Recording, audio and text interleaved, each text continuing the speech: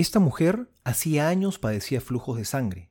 Creía que simplemente tocando a Jesús se iba a curar. Bueno, y estaba en lo cierto, porque el contacto con Jesús es justamente lo que nos cura.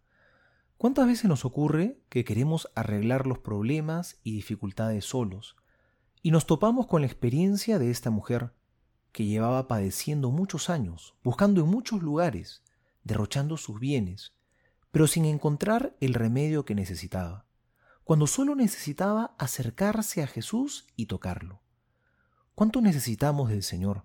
Entrar en contacto con Él, buscarlo, pedirle. Ella tuvo la valentía, el valor, la audacia de tocar a Jesús. Eso es lo que nos falta. Aprender a abrirnos paso entre las dificultades, entre nuestras muchas actividades, darnos el tiempo necesario y poder entrar en contacto con el Señor, aprender a pedirle para que nos dé esa fuerza sanadora que brota de Él.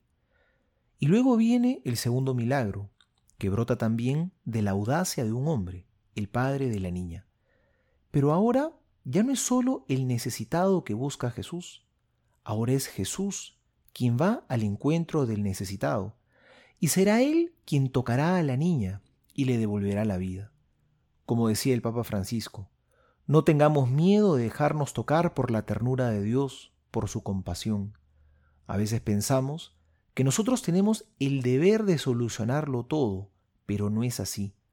Hay cosas que solo Dios puede hacer y tenemos que ponernos en sus manos y confiar en Él y dejarlo actuar. Soy el Padre Juan José Paniagua y les doy a todos mi bendición en el nombre del Padre y del Hijo y del Espíritu Santo. Amén.